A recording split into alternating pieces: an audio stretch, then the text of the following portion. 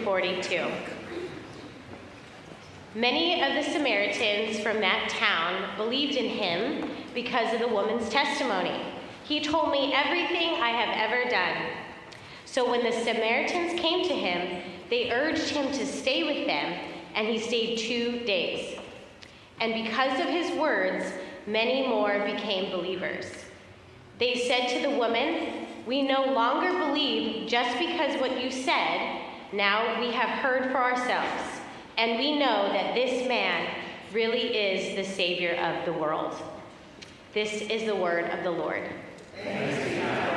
So, King's Quest students, 1st through 5th grade today, 1st through 5th grade, you can now head to the lobby and find your teachers. You got it. You got it. You got it. Lori says the rest of you may be seated, in case you didn't hear her.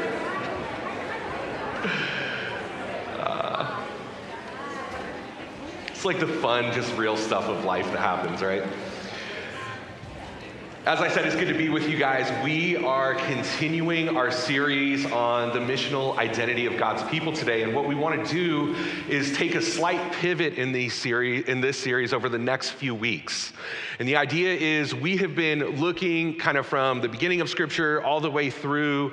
Jake led us in the book of Revelation last week at this concept of the missional identity of God's people, that if you are someone who claims to follow Jesus, part of that gig is we partner with God on mission. That's part of the core identity of who we are as God's people. And we've looked at this from Abraham, right? God entering into this covenant with Abraham and calling his family to be this missional people who would be blessed so that others would be blessed, right? Blessed to be a blessing. We looked at this in Exodus 19 at Mount Sinai, that before God gives the 10 Commandments to his people, he forms their identity. They're a treasured possession. They're a holy nation.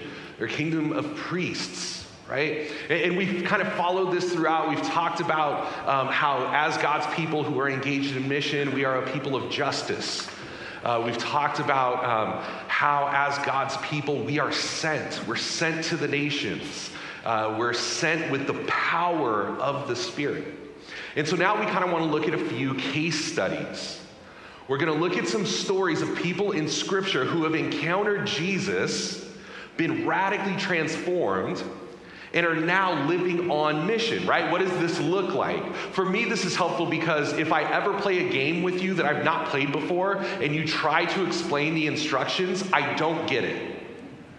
I need to actually play the game. I need that one practice round, right? The slow round where you can walk through and show me what the cards do and how to move and all those things. For whatever reason, when we just talk about it, my brain can't process it.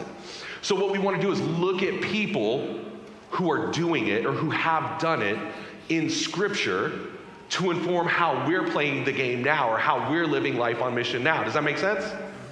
All right, you guys are with me. Thank you. So we're going to be looking at this story of the woman at the well. If you've been around church for a while, this may be a story that's somewhat familiar. It's one of my favorite stories. And we're going to spend just a brief moment, super fast Zoom highlight reel of what is normally preached about this woman's story. And this is her interaction with Jesus. So this was a Samaritan woman. This was a woman who was at a well where she would gather water for the needs of her family and herself throughout the day in the middle of the day, which is not typical. We're going to dive in and figure out why. If you guys notice, I got the page number on the slides. My technology game, I'm telling you guys, is really stepping up. So if you have the Pew Bible, we're on page 889, and we're going to start there. Let's start in verse 4, John chapter 4, verse 4. Now this is Jesus, had to go through Samaria, which was a place that good Jewish people would not go. There's a long history between the Jews and the Samaritans. When God's people were held captive by Babylon and Assyria and carried into exile into the Babylonian kingdom. The Samaritans were people who stayed behind and they intermarried with other nations. So the Jewish people looked down on Samaritans and they would be considered unclean to go through their land. But here we notice something about Jesus. Jesus had to go there, is what John tells us. This is interesting. Most Jews would go the extra miles to go around Samaria, right? To avoid these people, but Jesus had to go there. So he came to a town in Samaria called Sychar, near the plot of ground Jacob had given to his son Joseph. Jacob's well was there, and Jesus, tired as he was from the journey, sat down by the well. It was about the 6th hour. When a Samaritan woman came to draw water, Jesus said to her, "Will you give me a drink?" His disciples had gone into town to buy food. Now, there's strange things happening in this story. Typically, women in this time, in this geographic location, would get water together. They would go to the well together in community, help one another, communicate with one another, talk with one another. This was a social time. This was a time of inclusion and friendship and something the community did together early in the day, not at the 6th hour. At the 6th hour, remember this is a desert region, it was hot. So the 6th hour would be avoided, but for some reason, this woman is at the well at the 6th hour of the day when it's hot. And Jesus, who we would assume is a good Jewish man, should be avoiding this entire region. He should definitely be avoiding this woman, especially a single woman alone at the well. But Jesus speaks to her. Jesus engages her. He asks her for a drink. Verse 9, the Samaritan woman said to him, "You are a Jew and I am a Samaritan woman. How can you ask me for a drink? For Jews do not associate with Samaritans." Jesus answered her, "If you knew the gift of God and who it is that asks you for a drink, you would have asked him and he would have given you living water." "Sir," the woman said, "you have nothing to draw with and the well is deep. Where can you get this living water? Are you greater than our father Jacob, who gave us the well and drank from it himself, as did also his sons and his flocks and herds?" Jesus answered, "Everyone who drinks this water will be thirsty again, but whoever drinks the water I give him will never thirst. Indeed, the water I give him will become in him a spring of water welling up to eternal life." This conversation is going all kinds of places, from the history of the well to our biology of needing water to live. What is Jesus talking about? He's going to give her water that will well up to eternal life. She'll never thirst again. I wonder what that spoke to her in that moment. This woman who's alone, coming to the well day after day, reminded that she is not part of the community. I wonder what that would have spoke to her, the hope of this water, that she would never thirst again. Verse 15, the woman said to him, "Sir, give me this water so that I won't get thirsty and have to keep coming here to draw water." He told her, "Go, call your husband." "I have no husband," she replied. Jesus said to her, "You are right when you say you have no husband. The fact is, you have had 5 husbands, and the man you now have is not your husband. What you have just said is quite true." "Sir," the woman said, "I can see that you are a prophet." Understatement of the year.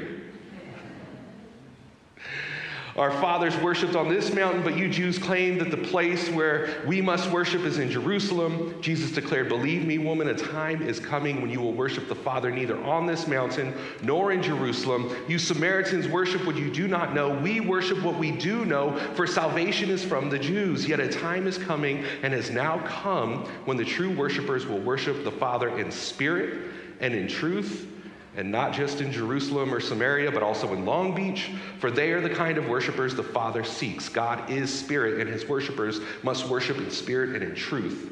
The woman said, "I know that Messiah called Christ is coming. When he comes, he will explain everything to us." Then Jesus declared, "I who speak to you am he." So we have this scene where Jesus, for the first time in John's gospel, is revealing his true identity as Messiah to this woman, the Samaritan woman, who's an outcast of her city, who's alone, seeking water at the hottest part of the day. Now, what I just read, we touched on all kinds of historic things, theological things. Where's worship going to happen? The promised foretold Messiah. There's so much content here, and there are people who are way better preachers who have talked about this. Google their sermons, and they'll break all that down for you, all right? But what we're going to talk about today is actually what comes next. When you fast forward in the story, the disciples come back, the woman's run off to her town, the disciples come back, they have food, they brought food, and Jesus is saying, I don't need food, what the Father has sent me to do, that's my food, and the disciples are confused like they always are, kind of like we always are, and Jesus is talking with his disciples, and the woman goes back and she tells the people in her town. She tells the people about Jesus.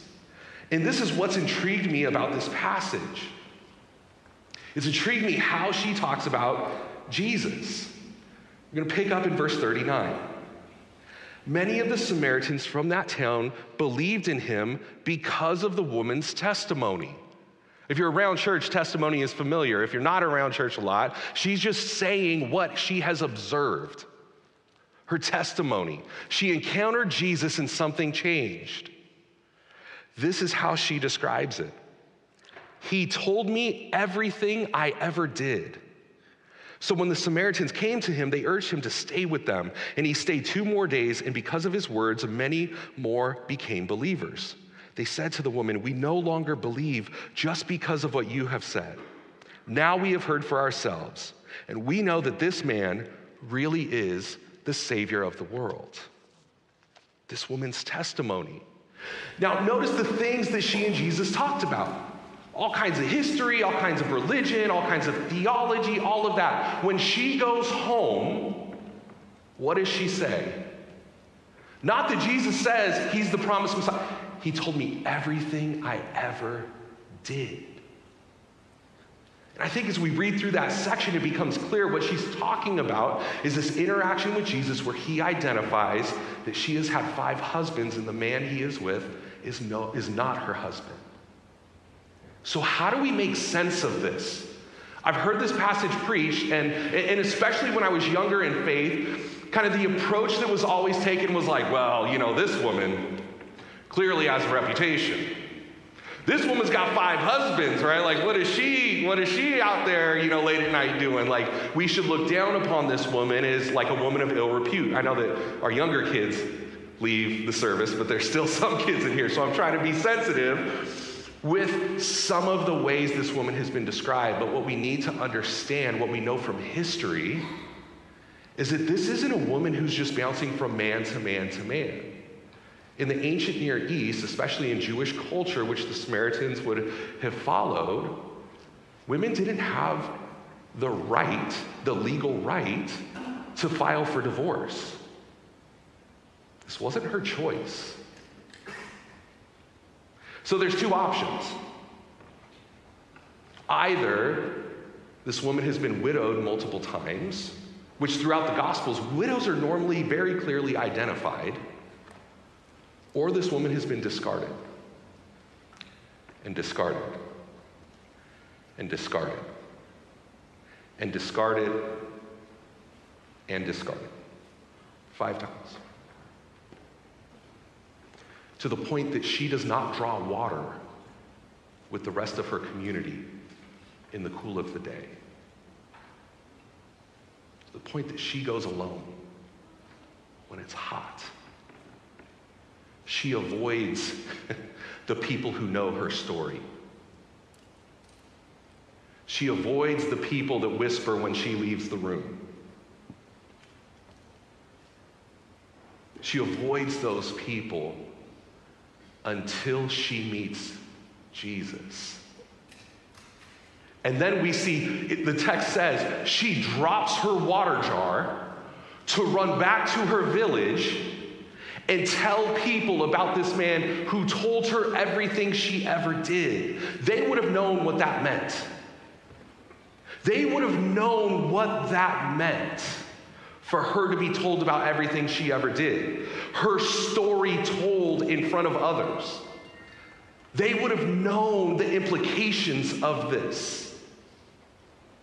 The woman that's whispered about is now making bold proclamations for everyone in the city to hear. There has been a change. And so as we think about mission, as we think about sharing our faith with others, there are lots of great programs out there that give you, the 4 basic steps, the 4 spiritual laws, the 3 something flashy, the 5 great points, the whatever. What we see in this woman's story is she brings her wounds and her suffering to Jesus and shares that with others. Deep hurt has happened. She has been afflicted. She's been discarded. She's been gossiped about. And when she allows Jesus into this place in her heart and he brings healing and restoration, she cannot help but share that with others. There are people way smarter than me that talk about how in the cultural moment in which we find ourselves, because of this postmodern movement, trying to talk about things as true or right is basically pointless. Because everyone has decided upon their own version of true and right. But there's something that's hard to argue, and that's what's beautiful. What's compelling? What resonates deeply within every single one of our souls, whether we have come to know Jesus as Lord or not. And there's something beautiful about this woman's story. There's something compelling about hearing from someone who has walked through great pain and experienced restoration. There was, the story goes, there was this Jewish council back in the day that was questioning and in this conversation with some early Christians. And the questions didn't fall along the lines of like, is this right? Is this true? The question all fell along the lines of, is it powerful? Does this Christianity work? Is there a change? Is there a testimony to share? Was things in their lives one way and then they encountered Jesus and now it's a different way? And we look at this woman's story and we see that. We see that not just in the superficial ways, but in some of the deepest areas of hurt in her life. She's restored back to community. She doesn't wait for them to invite her. A change has happened. She's experienced healing and hope and restoration. She can't help but go share it. So she goes back to her home and she tells them about this man who has told her everything she's ever done. You guys have heard bits and pieces of my testimony, and one of those pieces is after Bible college, I walked away from faith, which is always like the worst commercial for that Bible college, like, send your kids here and they'll abandon Jesus. That wasn't everyone's experience, that was just mine. But one of the things that brought me back to faith was a boss that I had. Her name was Zetta, and Zetta and her husband pastored a local church in Richmond, just right outside of Oakland, California. And she kept trying to get me to come to church, and I was not interested in going to her church. And she's like painting this beautiful picture. She's like, we have this great, it's a multi-ethnic church. Now, it was not a multi-ethnic church, right? Like, it made Grace look like the United Nations. This was an all-black church that became multi-ethnic when the white guy showed up. But what got me there was, she told me there was a girl that she thought would be perfect for me. So I was like, okay. It was not my wife. It's a different story. But so I show up to this church, and it's, like a different tradition than I came to faith in, and so I'm, feeling a little awkward, feeling a little different, but open, right? Like, let's see what's going to happen. So they have a traveling evangelist who was preaching that day, and I'm like, I didn't know that was a thing still. Like, all right, traveling evangelist, let's go. And so the guy's, he's preaching, he's doing his thing, and it's great, and people are excited, and then he says, I have a word from the Lord. And I'm like, oh, okay, yeah, here we go. I don't buy it. right? My heart's hard, I'm critical, cynical. And he starts having these words from the Lord for different people in the congregation. Now, his words only reinforced my cynicism, right? Because there are literally things you can say Jesus wants you to know that he loves you. Like, yeah, you can say that to anyone. Jesus wants you to know you should not sin. Like, okay, yeah, this applies to every single person. And he's doing these very generic words from the Lord, and he's like walking up the aisle, and he's like at the back, and he's like, okay, I'm done, I don't have anything else. And he starts coming back forward, and he gets right in front of the pulpit, and he stops, and he says, oh, no, there's one more. And then he points at me, and I'm like, I'm doing the thing like back here, like this person, like not the brand new white guy who walked in and is already feeling super awkward about this, right? Like not me. And he's like, yeah, you come up here. And I'm like, wait, no one else had to come up here. Like, why do I need to come up here? Like, I feel real singled out right now.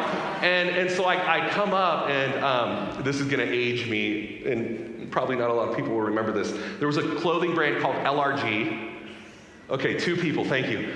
And I was wearing an LRG t-shirt, and so he gets in my face and pokes my chest. He's like, LRG, the Lord reigns and guides, but you're not letting him. I'm like, oh shoot. And so I look at my boss, I'm like, did you tell him? And he starts speaking words that could only come from the Lord. I don't have a theological framework for this at this point. I can't make sense of this other than dude has been reading my mail. I don't know what's going on here in this moment, but he starts saying things like, the Bible front to back. I had graduated from Bible college, but you're not living one line of it. He said, I know what your deepest fear is. Your deepest fear is that people told you have spiritual gifts that will be used for ministry, but you've walked away from faith and you think they're dead. That's a lie. They're not dead. They're dormant because you haven't used them. Use them. So now I'm like, oh gosh, this is actually Jesus is speaking through this man. I need to pay attention, and I desperately want to get off this stage because it's super awkward. So he finishes up, and then my boss's husband says, wait, God's given me a word for him too. And I'm like, come on, guys, how much? Enough is enough, Jesus. And so he comes up and he says, I just have a few things. Number 1, you're going to be at this church to restore your faith. Number 2, you will not be at this church for long. Number 3, you're going to be in ministry and you're going to be on TV for your ministry. And I'm like, yeah, right. Because I think the guys on TBN with the jets and stuff. And I'm like, that's not my gig. I'm not interested. So about a year and a half later, I find the phone number for my former boss because God has had me at their church, restored my faith, brought me back to the church that I came to faith in, helped to start this inner city tutoring center ministry through the church. The local news came out and did a story. I was on TV for my ministry. It was incredible. It was incredible, but God did that. I don't know how God did that. I don't know if the guy got audible voice of God, pictures, I don't know. But I know I had an encounter with somebody who told me things about myself that only Jesus could reveal. I don't know how to explain it away. I don't know how to describe it. That's my experience. As soon as I left the church, I got on the phone. I called my parents. You're never going to believe this. My mom's crying. She's like, we've been praying for you for so long, right? It's this beautiful moment. I get home, I tell my roommate, I'm like, you're never going to believe what just happened. He's like, this is crazy. I was partying with you last night, and now Jesus is speaking to you. Wow, it's a miracle. God does stuff. God does stuff. He speaks. And then it's on us to respond. And we see in this woman's story, God spoke to deep areas of hurt and fear and insecurity. And she shares that with others. Is that not beautiful? Is that not a compelling way to share our faith? These areas of our past, these areas of our hearts that have been deeply wounded that we've brought to Jesus and received healing, is that not hopeful? Times I wonder if that's not the most compelling way to share our faith. Yes, we do the work. We engage in justice. We help the vulnerable. We move towards the margins. We do all these things. We're responsible. We press hard into holiness and accountability and worship and praise and gratitude and all of these things. But what if Jesus is also calling us to share what he does through our wounds, through our hurts? through the ways we've been wronged against. One of the most transformative moments I think that I've had happened 2 summers ago. My family had flown out to Arizona, and we were celebrating my 40th birthday. And we were like at this resort, and Aaron and my mom had gone, I think, shopping or something like that. And I was with my dad and the boys, and they're swimming. And, we're just like hanging out, right? His birthday, like, having a little beverage and just sitting by the pool. And out of nowhere, my dad, he just looks over and he says, I don't know how you do this. And I'm like, what are you talking about? And he's like, I watch you with the boys. You're a really good dad. You didn't learn that from me. And I didn't know how much I needed to hear that. But Jesus has been working in my heart, and Jesus has been working in my dad's heart, and he said that to me. And it brought healing. And I've shared that story when we would do martial arts in Arizona with some of the guys that, are older, and we're just talking about being dads and the struggles of it and the frustrations and the joys, but more struggles than joys sometimes. And just sharing that story, people are like, what? How did that happen? Like, my dad knows Jesus. I don't know how else to describe it. Even our areas of hurt can be used to display God's goodness, God's kingdom. The restoration that Jesus promises, and not just promises, but gives us glimpses of. Here's the other thing that I know about this woman's story.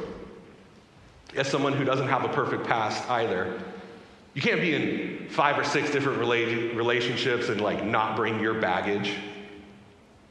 Okay, maybe you guys can. But for me, I can't be in 5 or 6 different relationships and not bring baggage into the relationship.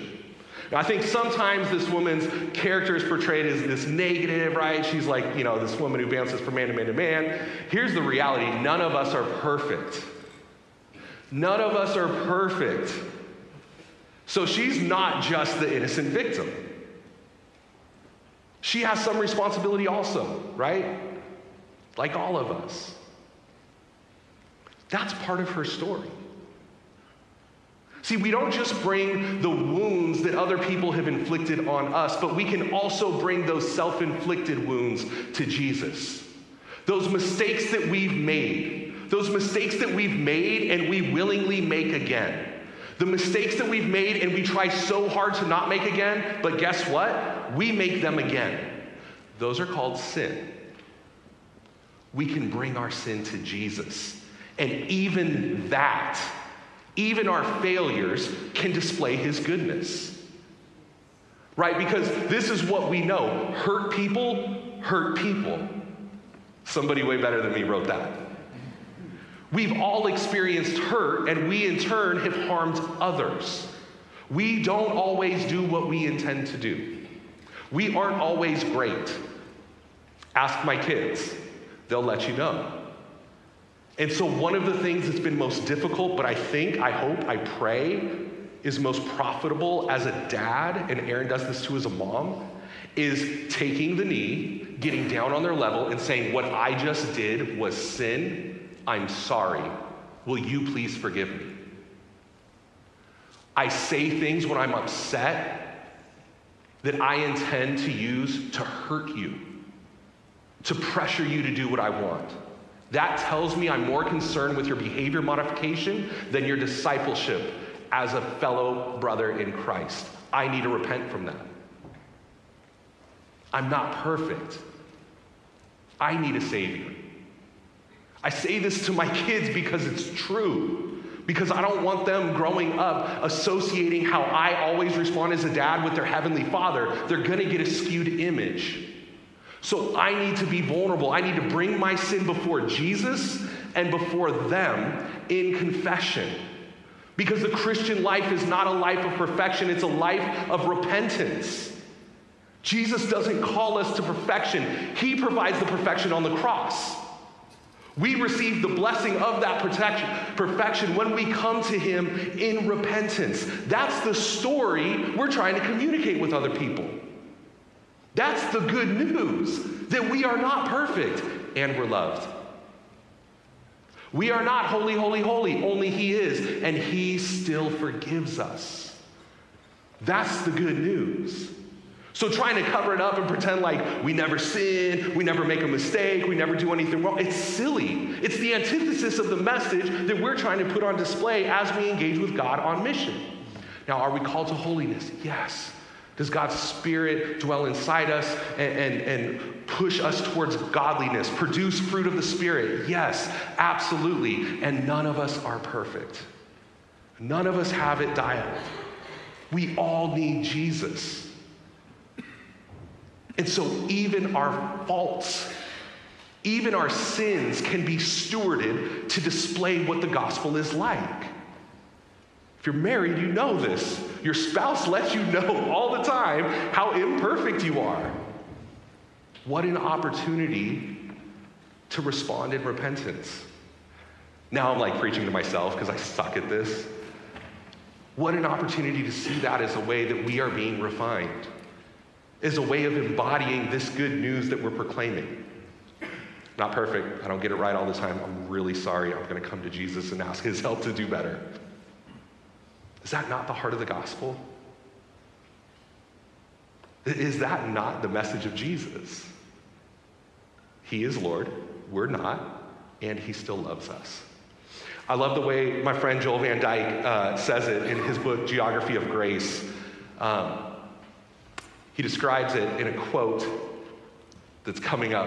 It says this: if the gospel declares anything, it declares that through the wounds of Christ, our wounds become wombs of transformation.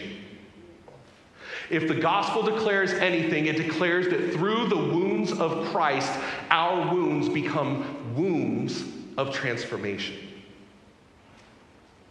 Here's the deal, church.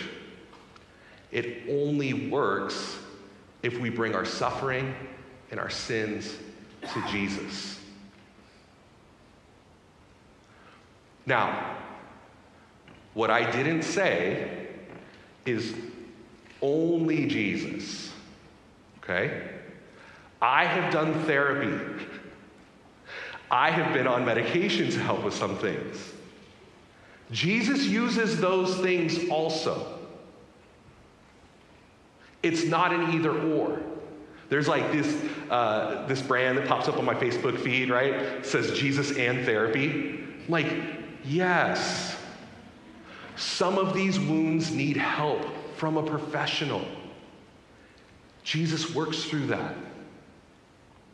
Just like when we're sick, just like when I wake up and my back's stiff and I take ibuprofen, that's ibuprofen working and the Holy Spirit, who inspired somebody however long ago to figure out if you take ibuprofen, your back feels better, right? Christ in all of life. So as we come to Jesus, at different times in my life, I've needed Jesus and a really good therapist. I've needed Jesus and EMDR. I've needed Jesus and the help of a community who is on their knees praying for me. I've needed Jesus and the Word of God, which speaks truth. We don't have to be like in one camp or the other camp. Jesus is reconciling all things, including our mental health, through mental health professionals. Thank you. Grace talked back. Good job, Grace. You guys did it. I knew it was going to happen one day. I didn't know it would be this one.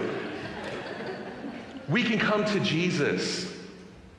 We can come to Jesus with our childhood trauma.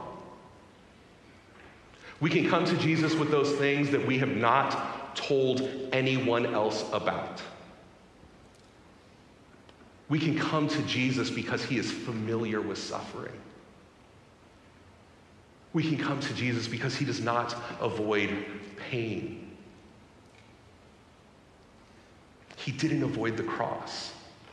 He prayed to the Father in the garden. He sweat drops of blood, but he moved forward. He moved towards it so that he can carry our suffering.